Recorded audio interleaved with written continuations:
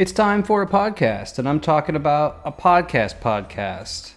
Like messy, long, rambly, a lot of the things that Make the Game has not been recently. So today we're going to ramble on about 5 things. What I'm working on, refocusing on game development, concept development, I hate marketing, and being authentic online. Let's do it. You're listening to Make the Game with Matt Hackett.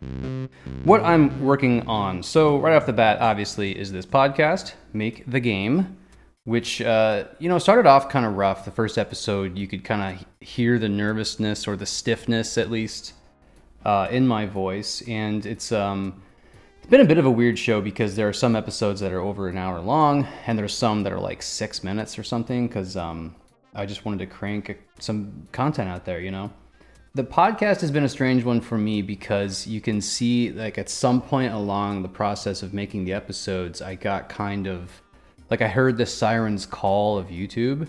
I've always loved YouTube. I've loved YouTube for, like, well over a decade. And it's tempting with a podcast because, like, especially for us, software engineers, a MP3 file is so easily an MP4 file. Do you know what I mean? Like, that's one command line call to turn a audio file into a video file. And from there, it can just be a black, solid, nothing video, and you could upload that to YouTube. You could just, I've done this before, I think with Lostcast, maybe even Make the Game, but you just slap up your logo. There's no video at all. It's just the one image, but all of a sudden your podcast can be on YouTube and stuff. And you've seen me kind of do that where there will be a podcast that's like, you know what, this podcast works with audio only. You don't have to see any video. There's video to accompany it, but it's optional. And so I'll put those everywhere. But it's a different thing, to think about something, I guess audio first, but then video extra. I've found it a little bit limiting because sometimes I want to do interesting things with video and I want to sync up the audio with the video, and it's fun when the video can kind of fill in the gaps that the audio leaves and stuff like that. So this episode's not going to be anywhere but on the Make the Game podcast, wherever that is, right? It's on Spotify primarily. I don't know where you listen. It's on as many platforms as I can possibly get it on. That's kind of what today's episode is about, is trying to get back into the podcast. I like the long form stuff. I like it when people have got something that, you can go reliably listen to on a long walk, I'm there for you. I know that a lot of Lostcast listeners used to feel that way, and Make the Game probably hasn't fit that shape terribly well because it's, like I was saying, shorter sometimes, and you don't really know what you're going to get with Make the Game so far. Sometimes it's just me. Sometimes it's like a super excited me talking to a guest, and sometimes those are short, sometimes those are long. But I'm trying to get back into a podcast, back into my roots. Like, I've been podcasting since my college days, really. I made this, it was a short podcast series. I made it for a class project. It was called Sex Up Your Sounds. It was just giving you tips on how to make audio sound good. Ironically, I would then struggle for the next 10 or 15 years with audio. Like, if you go listen to Make the Game, there are episodes where it gets the severe volume issues. But I'm not going to worry about that with this episode. It's all about being good enough. So I'm trying to work on the podcast. I've been inspired a bit by my new friend Ben Anderson, who is probably better known by Heartbeast Online, who might be listening. Shout out to Ben. He launched a podcast recently. It was already 10 or 20 episodes. Very inspiring. And it reminded me that hey, I have a podcast. So I'm trying to get back into it. Okay, so that's the podcast. I'm also working on Steam Dev cheat sheet article. So one of my most popular tweets back when Twitter existed was the Steam Dev cheat sheet. I don't know if you all know this about me. I've only had 2 viral tweets, really, right? Ones that got over 1,000. 3. I don't I don't count the ones that got mean. But anyway, I haven't really had that many. But I've had some solid tweets, a steady stream of solid tweets. But the Steam Dev cheat sheet one, the first one, got over 1,000 retweets. The second one got just a few hundred. But I know that there's something there. People really found it valuable. I find it valuable. And like my favorite kind of content I make and advice that I give and stuff is stuff that's really at its core for me. You know what I mean? So, and that one's totally for me. Like the reason I made that one is because I was just jotting down all these notes, great details like, hey, somewhere around 10% of your wish lists are going to convert to sales in the first week. That's useful information. That really gives you a guide. Like, full disclosure, if I launched Witchmore tomorrow, it would get like 20 sales. Right. And I mean, just from the wish list, like I know you're out there, my fans are out there. I know that there's more than that people watching and listening who will pick it up. But those kinds of marketing tips are useful. And so I put them all in the Steam Dev cheat sheet. And so I've already written the article. It's very good. It's surprisingly long. I thought it was just going to be super dense because all I really wanted to do was just have different forms of content for that cheat sheet. Like it did really well on Twitter. People said, yo, Matt, we like this. So I'm like, okay, cool. I'll make a YouTube video. I'll make an article. The only thing I really wanted to do was make it in a different formats and then also have references, right? Because that's the main thing that was missing is like the vast majority of the stuff in that sheet didn't come from me. It came from the hard work of people like Simon Carles, Chris Zukowski, and Jake Burkett. So I'm working on that. It's coming along really well. And so look for that on YouTube. And also through the newsletter. I'm pretty excited about that. I kind of categorize the things I'm working on content-wise where I'm like, I have these labels, tags is how they're used, and Ghost, the platform that I use for blogging and newslettering. But I have a tag I call Fundament Dull. So it's like fundamental but dull. And that's what a lot of my content is, where it's like, what engine should you pick? Like, that's useful information, but it's really dull. It's never going to take off. It's not really going to go viral. It's not going to it's not exciting. You know what I mean? It's not going to get people to share it. And then I have another tag I call needle movers, which is, those are the things that can actually move the needle for me, right? Like I could see a noticeable increase in book sales or newsletter subscribers or YouTube subscribers or whatever. And the Steam Dev cheat sheet article and YouTube video is on my list of needle movers, and it's an interesting one to me because it's one of the very few where it's like I'm not like most of the ones there are I'm collaborating with people like with Derek Liu. Like he's a prolific creator. He's got a very impressive following, so I would call that a needle mover. He's got a way bigger following than I do, so the collaboration with him is great. And so I'm really excited about the Steam Dev cheat sheet. Look for that. I'm focusing more on YouTube. As I mentioned, I love it. I've always loved it. I mean, music, old cartoons, old commercials, tutorials, how-to videos. I mean, masterclasses. There's a Final Cut Pro hour-and-a-half long masterclass on YouTube for free. That is amazing. It's I don't know what to say about YouTube. I've always loved it. I'm only just now starting to take it seriously. Even at Lost Decade, we had like 500 subscribers, and I was so happy when Make the Game got more than that. But it's funny because like I've always seen YouTube as this thing that like I can't do well on for some reason, and it's not true. I mean, it's in the name, YouTube. It wants you to be on it. That's the whole thing, Like your account on YouTube is a channel. That's how it works. So I don't know. I haven't really been taking it seriously. I think because like, the appeal of a podcast like this is, the bar is really low and the barrier for entry is nominal. You could make you listening right now. I know some of you have podcasts. Good for you. Those of you who don't, you can do it. It's making a podcast is one of the easiest things. Whatever device you're listening on probably has a recorder and an app where you can record. And then I use, it used to be called Anchor. Now it's called Spotify for podcasters.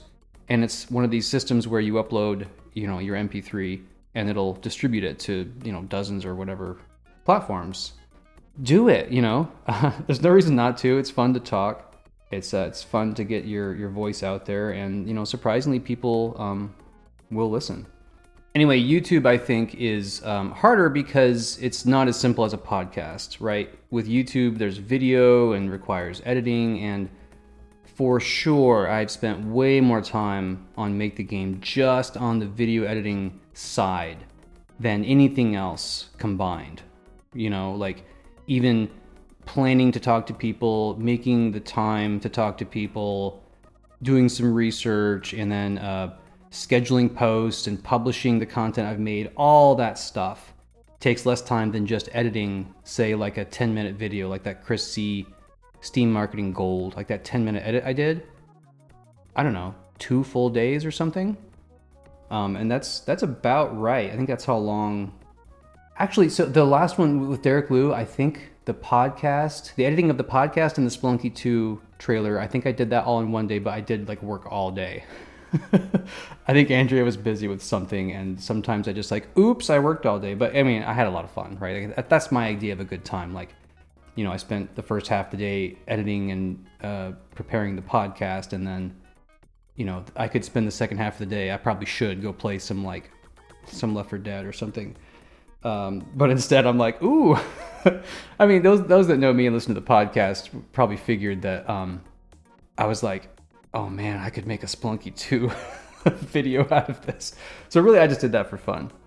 And I say that on the podcast too. I'm like, you know, this question is for me. I know that the audience I have gathered here is mostly interested in the game dev stuff. And so when I start talking about my favorite games, somewhat less interest, especially like, I don't know, Spelunky 2 is probably not the most popular game ever.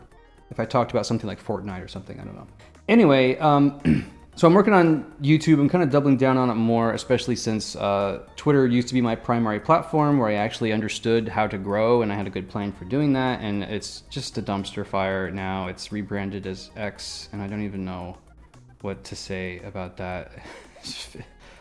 I just feel like I'm back in 2008 when I click on that stupid logo. I'm like, I don't know.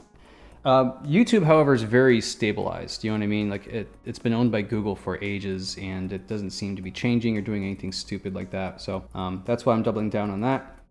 Also, I'm working on a new game, which should not be a shocker to maybe my new followers who came in through Witchmore are like, what? What do you mean new game? You're working on Witchmore? No, I'm working on like 3 games. And that's like most of the time. That's kind of my default state. And I think I might be going to Kickstarter because it just makes the most sense, and it's I need to make some ambitious moves, or I'm just going to crash into a wall eventually.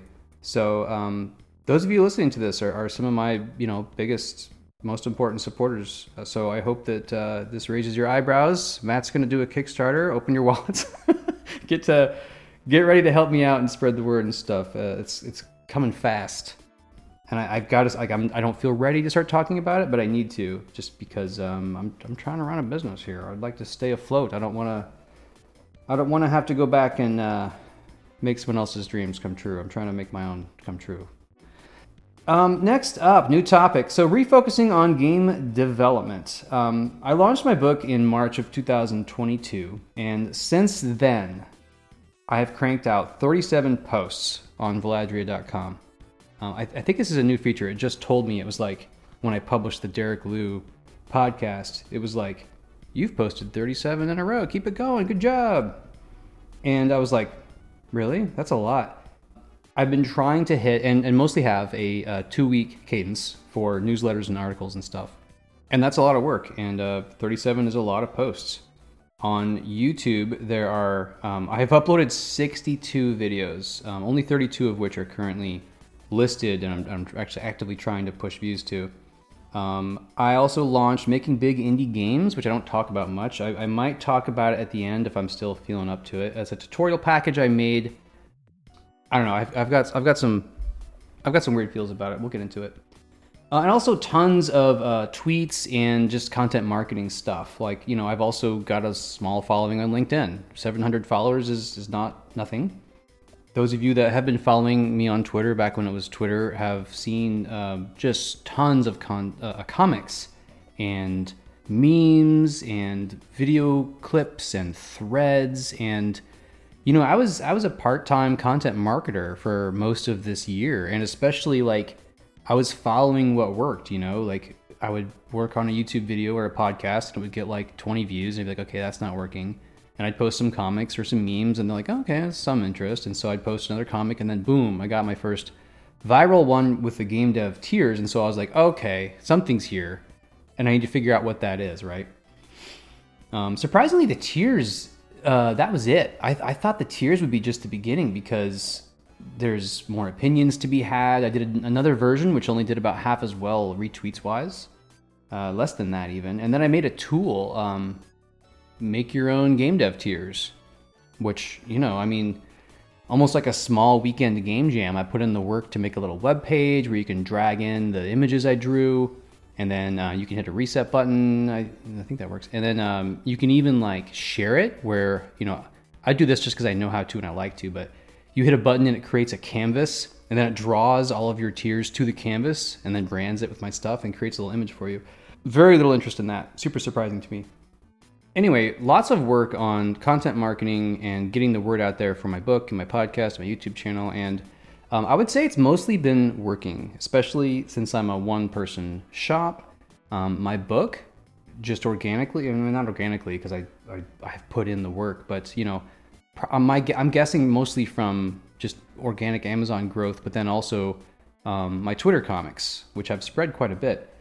The book gets 2 to 10 copies just kind of through ambient sales now at this point. And then sometimes, like when I launched that Steam Dev cheat sheet, the first one, you could see my Amazon sales would like jump up to like 20, 18, 16, and then back down to like 10, 5, and then 2, just for that sheet.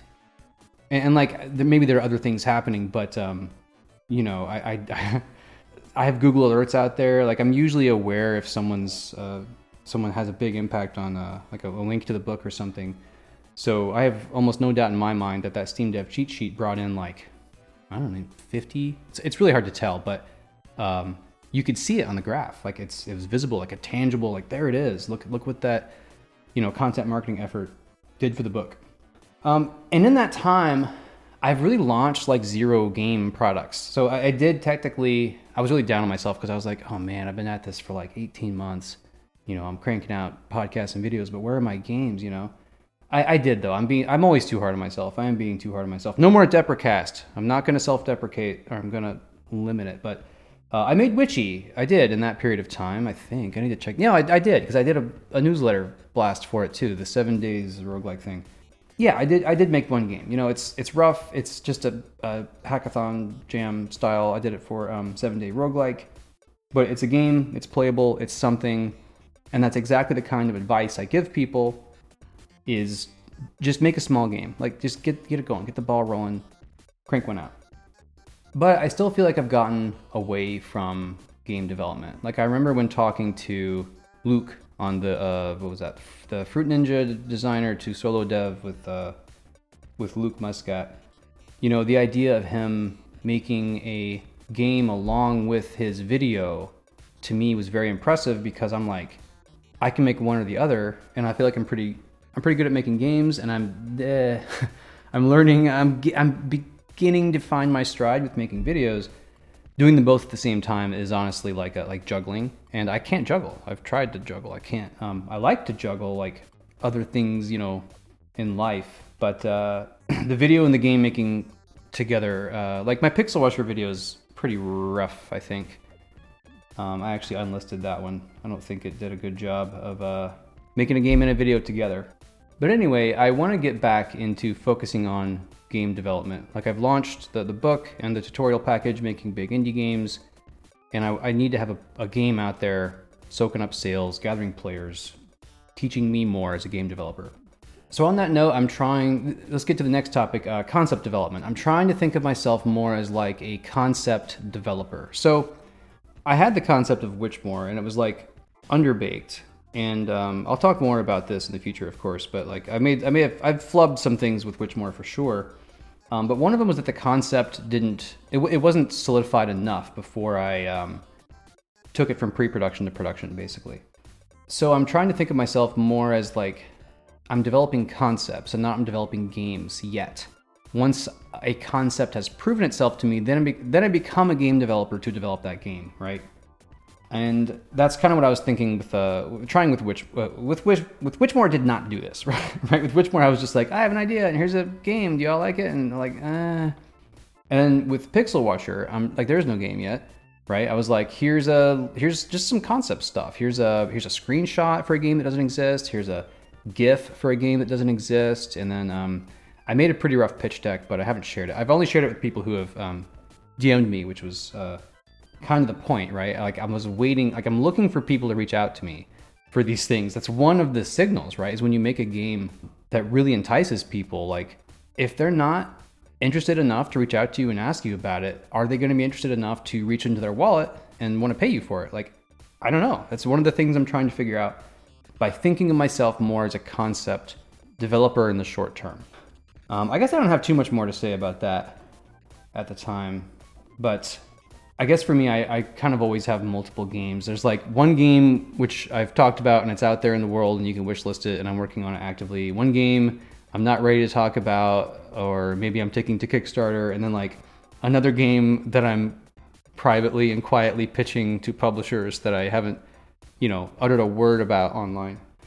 And so I'm trying to have multiple irons and multiple fires in that way. Next, I hate marketing. I hate it so much. No, I'm kidding a little bit. I don't know. I like certain things about it. I've got these spreadsheets. I have these marketing channels spreadsheets, which are really useful. Like especially back in the when I was doing well on Twitter, I knew what day of the week to post, what time to post, I knew what kind of thing to post, like what hashtag to use, yada yada. And you can see that in the growth of my account there, where it like tripled in growth over like 2 months or something like that. I like that kind of stuff. Content marketing especially, I really love, because I just like making stuff. I think people have been following me since the Lost Decade days in like 2011 or something. Like, you all know I just like to make stuff. I think probably a lot of you were not surprised to see a book from me. And someday you would not be surprised to see like a music album or a movie from me, or something else that kind of comes out of left field. And so a big part of content marketing was like content, which I hate that word, but just make stuff, make stuff and put it out there. And if it's interesting, exciting, useful, whatever, just smash your brand on it. That's what I've been doing, is just stamp my book on it. And as I said earlier, that's been pretty successful. The book has sold over 4,000 copies. It's well on its way to 5. And I think a big part of that is because of the content marketing that I've done. And I really like that stuff. I like scheduling posts a lot. A lot of the platforms I use allow you to schedule. New ones like Blue Sky don't.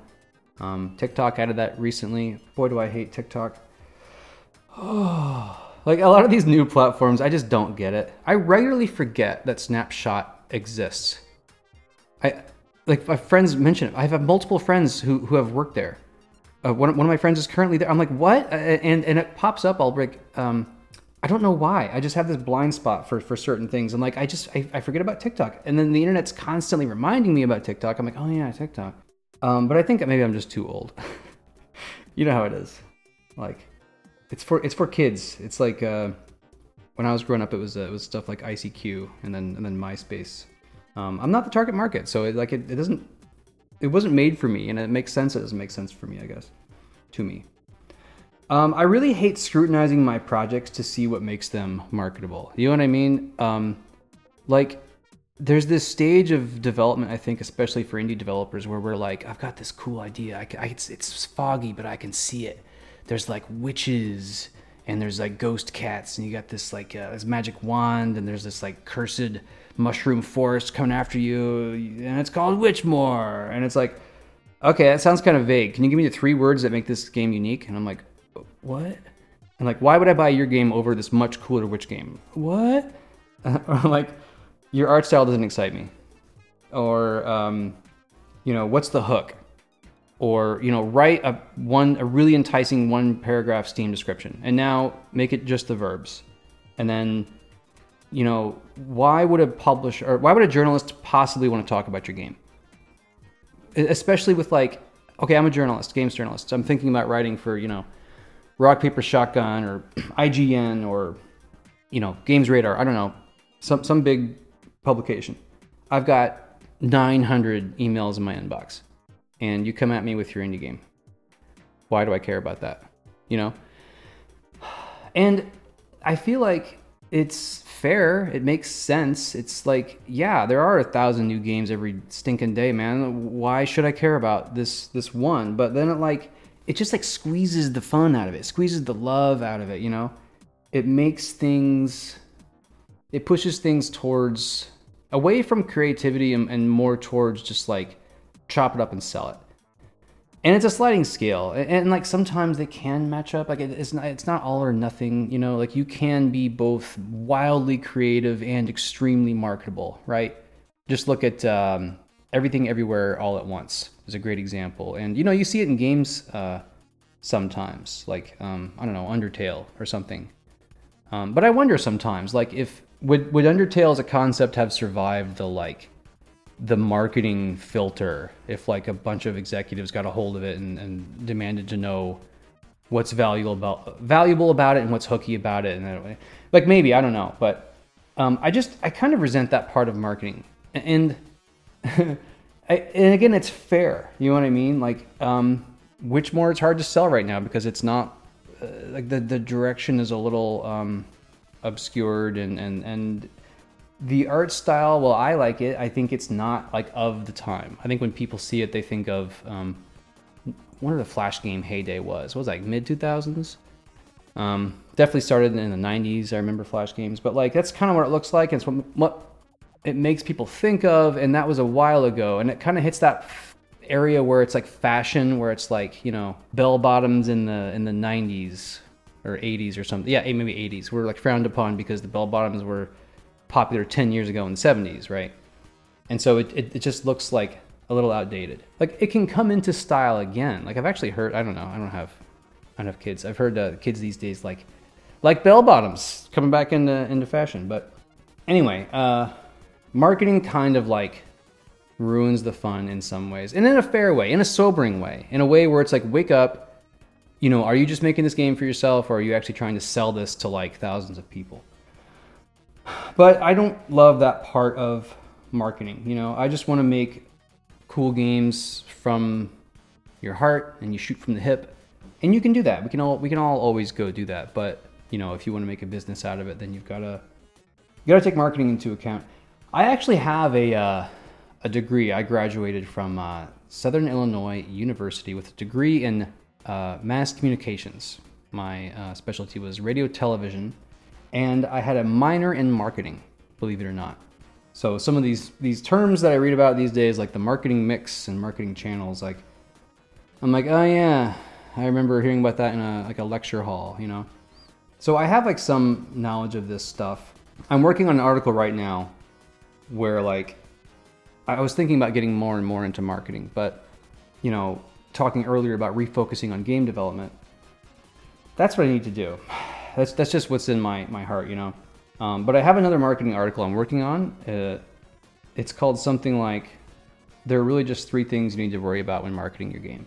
And this is another thing I dislike about marketing is, you know, the names of things get irritating too. Like with YouTube thumbnails, they need to look like, wow, like, you know, the one thing that keeps you up at night, or, you know, these are the only 3 things that matter, or like, I hate that type of filter as well, you know. But like I get that you need to name your stuff like that, or people just won't click on it. They won't view it, you know. Like there's a way to name. So the idea is that like there's a million marketing things to know, but there's really only like here's the thing. I'll just give this one away because this is out there, and Chris C said this on our podcast. Was just it's all about your game. That's the main thing, right?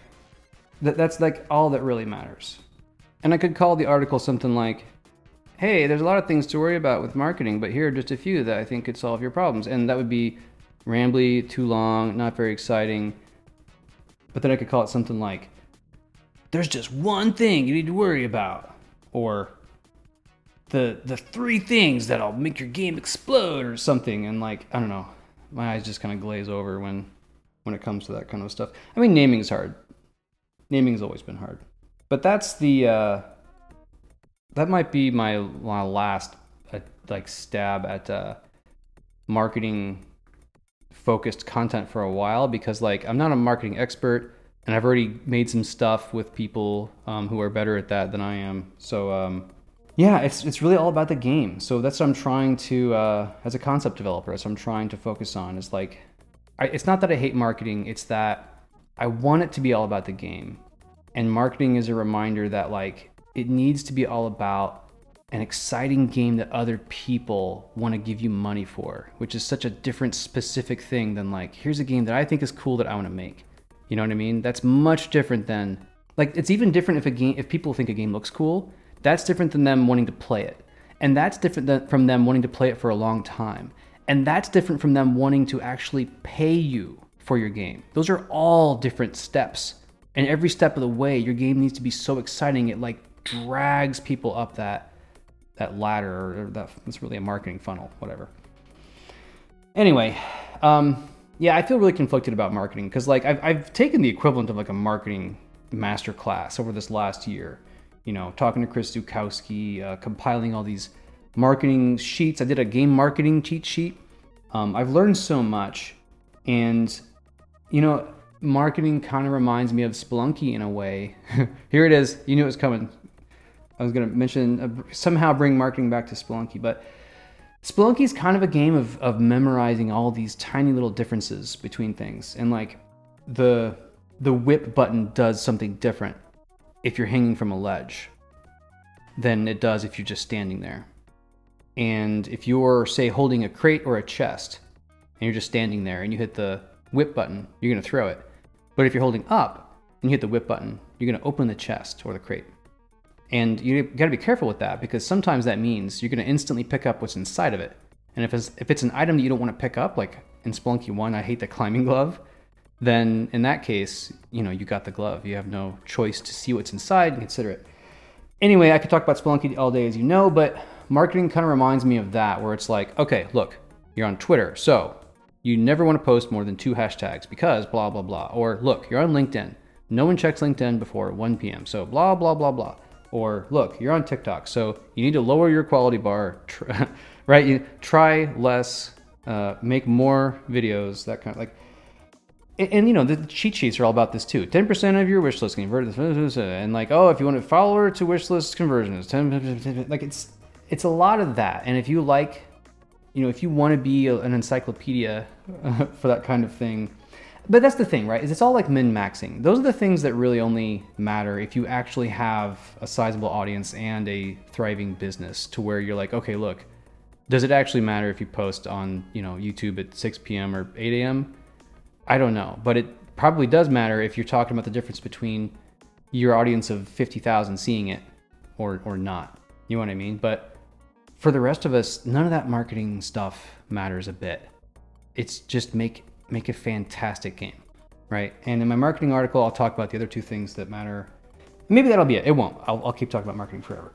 Anyway, so being authentic online is the last topic here, and that's kind of what today's podcast is all about. Is I want to get back to podcasting, and you know, maybe I'll get into this in a bit, but like when I post on Twitter, it's very like, it's not even Twitter anymore, but you know, it'd be very clean and thought to like, emojis and proper sentences, and it's all clean and cut and dry and very crisp, and it's not very me, you know what I mean? It's like there's this filter of like my content I put out or something, and I really hate it. So my wife Andrea, who I have had on Lostcast before, and someday I will convince her to be on Make the Game. She's a UX expert, a user experience director, and a lovely lady, a really cool and smart person, and I love her very much.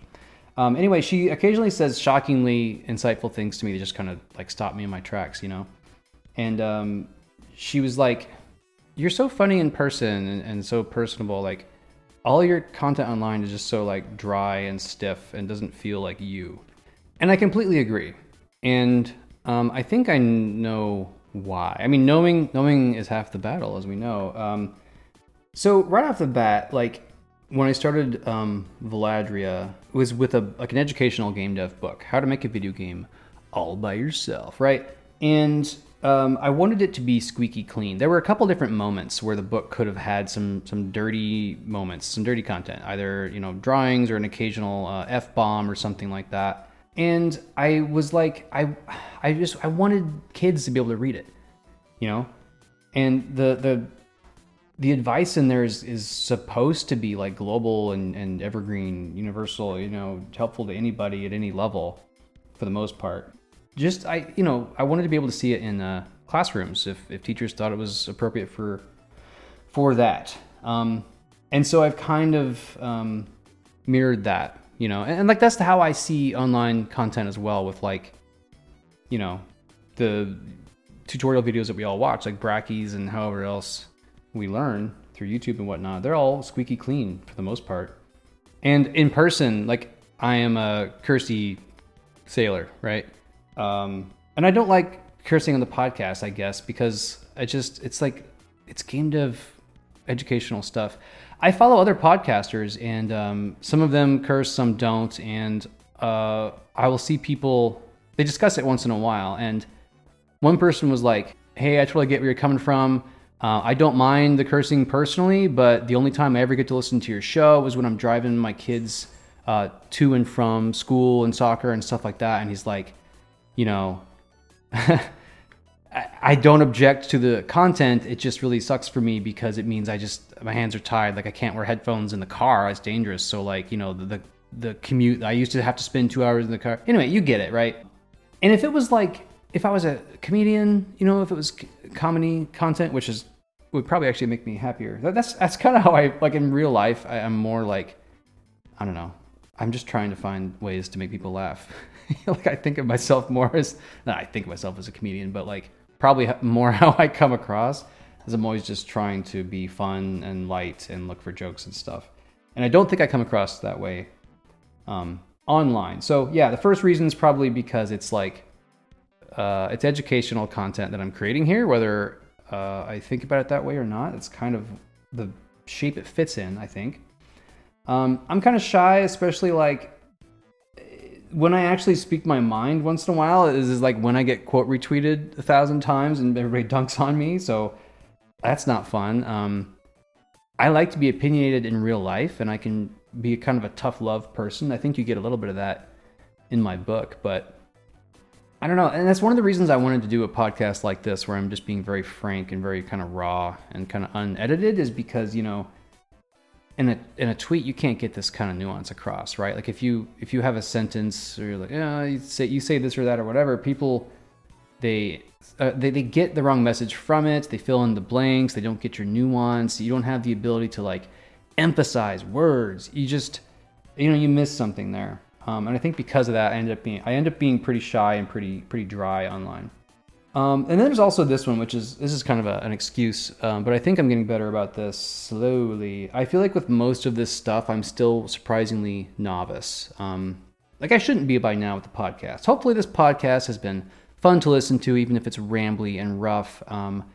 And because like we did Lostcast for like 7 years, you know, like I hope when you listen to the interviews and stuff, they don't sound embarrassing. Like I should be okay at doing the podcast by now, but it's like, it's difficult when there's so many distractions. Like I think, you know, the presence of YouTube itself probably made the podcast worse for a bit. Just in the fact where it's like, why is there a 6-minute episode? And it's like, well, because it's really for YouTube. I probably should have put that one only on YouTube. But that's just the podcast stuff. There's also like, I did an audiobook earlier this year, which was a struggle. I surprisingly was not as easy as I thought it would be. It took way more time. And it also kind of wrecked me because, you know, when, like, I guess the natural, authentic version of myself is kind of you know, like I speak quickly. I tend to blur my words together. I think I get excited and I probably want to talk faster than I should. And when you're doing the audiobook, you must enunciate every single word very clearly. And I would never say very clearly. I would say that, you know, very clearly like that. You know, like just having to go through that filter of the audiobook really did make me stiffer than I probably already was for a period of time. So annoying too, because I used, I forget what I used, but I used some platform that lets you upload your audio book once, and then it distributes it to like 50 places. I was like, wow, I could have a new SKU out there making money on 50 places shortly here. And then, yeah, I don't know how it works. It was like, I think I've seen it on one platform. It's a slow rollout, but I feel like I have no control over it, and I'm very uninformed. I should go look into that. But anyway, the audiobook really messed me up. And that's one of the reasons I wanted to do a kind of a rough podcast like this, where it's kind of, I don't know, kind of intimate, kind of rough. Here's the thing too, is like when, I hate this one. When I'm online, I'm like, it depends on where I'm at, you know, like I can still have fun online. I was actually chatting with a friend recently about how like, I don't, like Discord's just a place for friends for me. You know, like all my Discord interactions, I'm just having a good time. And then like, I'm more likely to post there and post memes and shoot links and stuff like that. But when I'm posting in other places, like the whole time, ever since I've launched my book, it's all been salesy. You know what I mean? It's like I am trying to sell something. And so I don't really want it to be as kind of like rough. And like my authentic self, when you come to my house, like I was born in the Midwest. I'm a very like hostery kind of person. My mother was the kind of person who would like come bring me and my friends cookies and milk. She's a baker, you know, like she would bring in snacks, and everybody have what they need. And, you know, if friends were staying over, it'd be like, here's extra blankets and extra everything you need, pillows and whatever. And that's how I am as a host too. Like when you come to my house, I will cook for you. I will make sure you have water or coffee and tea. I don't want you to pay for anything or worry about anything. And that's like how it feels with like an account, like a YouTube or a Twitter or like a website, is people are coming to your home. And when they do that online, like the whole purpose for Valadria is I'm like, welcome to my home, buy my stuff, do it, get your wallet out, you know? And that's another thing that filters my authentic self, because I am not that person. I hate asking for things from anybody. I'm like, I don't like asking for ketchup at a restaurant. I'm that kind of like, I should talk to my therapist about this probably, right? But like, I don't want to ask for people to buy my book, which is only $14.99 on Amazon.com, and you can get it for $9.99 on Itch or Gumroad. I hate it. Like, that's probably why I'm not a naturally good salesperson, right? Like if I were, I would have sold more books by now. I would probably be engaging more online. I don't like to do that stuff, but I am trying to get better about it. And that's kind of what, again, with this podcast is, what the point is, to get me more comfortable with this stuff and better at this stuff. So that's one other thing that kind of like, I haven't quite reconciled is, the whole point of Valadria is I need people to come in, buy my books, buy my tutorial packages, support my games, back my Kickstarters and all that stuff.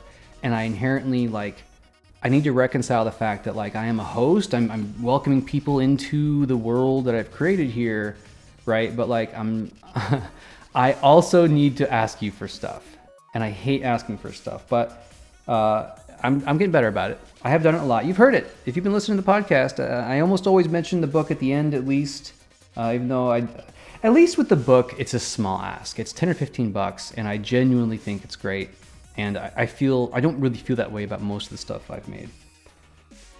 Which is okay. Final topic of the day, I guess, is a pretty good segue into making big indie games, because you haven't heard me talk much about this, because I don't feel the same way. I'm just being honest here. It's good, and I believe in the content itself, but I don't like.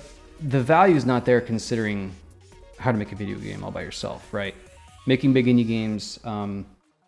Okay, so it's a tutorial package. It's a 50-page about ebook, and there's about 12 videos, which is like an hour 20 or something like that. And on one end, I'm like, that's impressive. That's a movie, right? Like some movies are only an hour and a half. But on the other side, I'm like, there are other tutorial packages you can buy that are like $40, and it's like 6 hours or something. I mean, that's the thing, right? Is it's like the internet is so varied.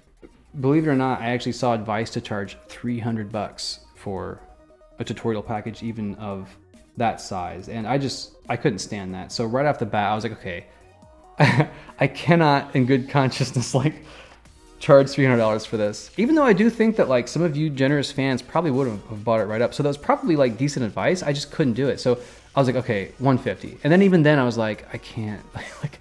$150, like, so I knocked $50 off of it, and I launched it at $100, which was like that was the lowest I could accept, or sorry, the highest. I was like, I will not, like, I can't price it any higher than that, just because I'm too like I wasn't born into money or anything, you know what I mean?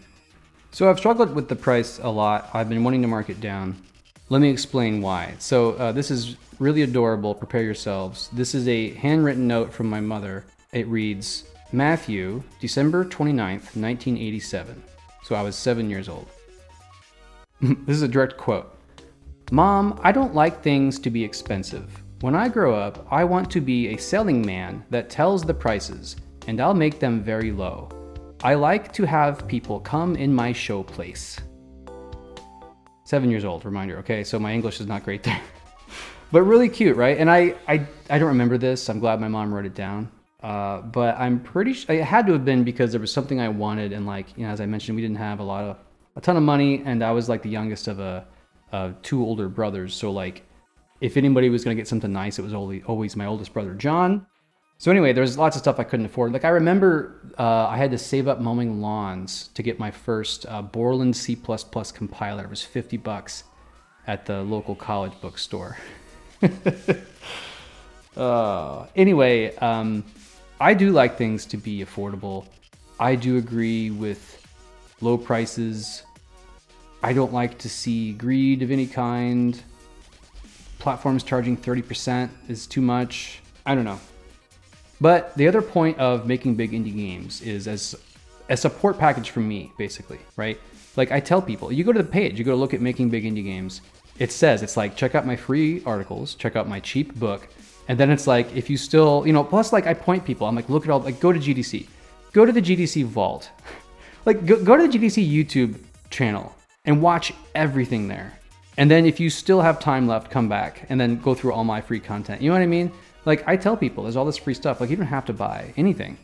So that's one of the reasons that the price is high is because it's like a support package, right? Like it doesn't actually help if someone buys like a $1 package from me, unless I can sell 1,000 or 5,000 of them or something, right?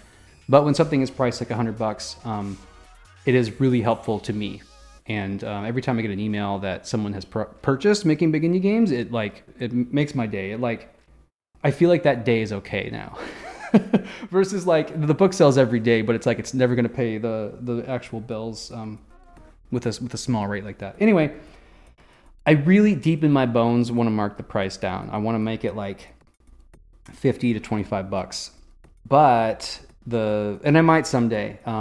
But you know, like the people actively buying it, I don't want to make them feel, because they're my biggest supporters. Like I need you folks. And so I don't want to offend any of you or make you feel like you got ripped off or anything. So I got to time that somewhat. I got to put the word out there or something. Also, the 1 year anniversary of this package was yesterday, and I really meant to shout about it. But anyway, that's the thought I was getting at earlier, is like the price was too high, and I feel like the quality is good, but it's not like, you know, it's not 10 times better than my book. You know what I mean? And so for that reason, for those multiple reasons, I haven't really been promoting it as heavily. You know, I know it's a big ask. I know a lot of people, $100 is like a month. You know, I don't even know. I just know that money is very relative, and $100 isn't a ton of money in California, but in other parts of the world, it is a ton of money. So I totally get that. I also say this too, on the page, which doesn't get a lot of traffic, but if you want a discount on it, DM me.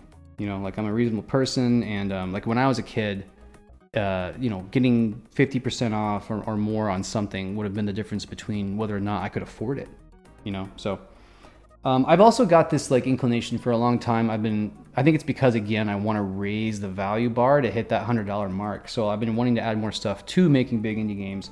I have written a second section, and I cover Content Mountain here as well. But here's the thing that's interesting is like, I was talking to a friend recently who was thinking about also doing like a free content update on something, and like just from a business perspective and maybe a creator's perspective, like I don't know if it makes sense always, right? Because we need our fans to support us, and if we're gonna do free work, we're not gonna survive. You know what I mean? So like the business and the childlike 7-year-old part of me who just wants everything to be cheap or free, I want to add a bunch of new content for Making Big Indie Games. I want to call it bigger and better, and I want to knock the price way down. I want to kind of relaunch it. But the other side of me is like, it's been purchased by a small portion of my super fans. Thank you very much. But it hasn't really like taken off. It definitely hasn't shown me that it's ready for like ad spends. whereas the book has. You know what I mean? Like, we were doing a small ad spends in the book last year around Christmas time, and like the ads were like triple, quadruple effective sometimes. I can't think of any platform that would be true for making big indie games, but maybe I'm wrong.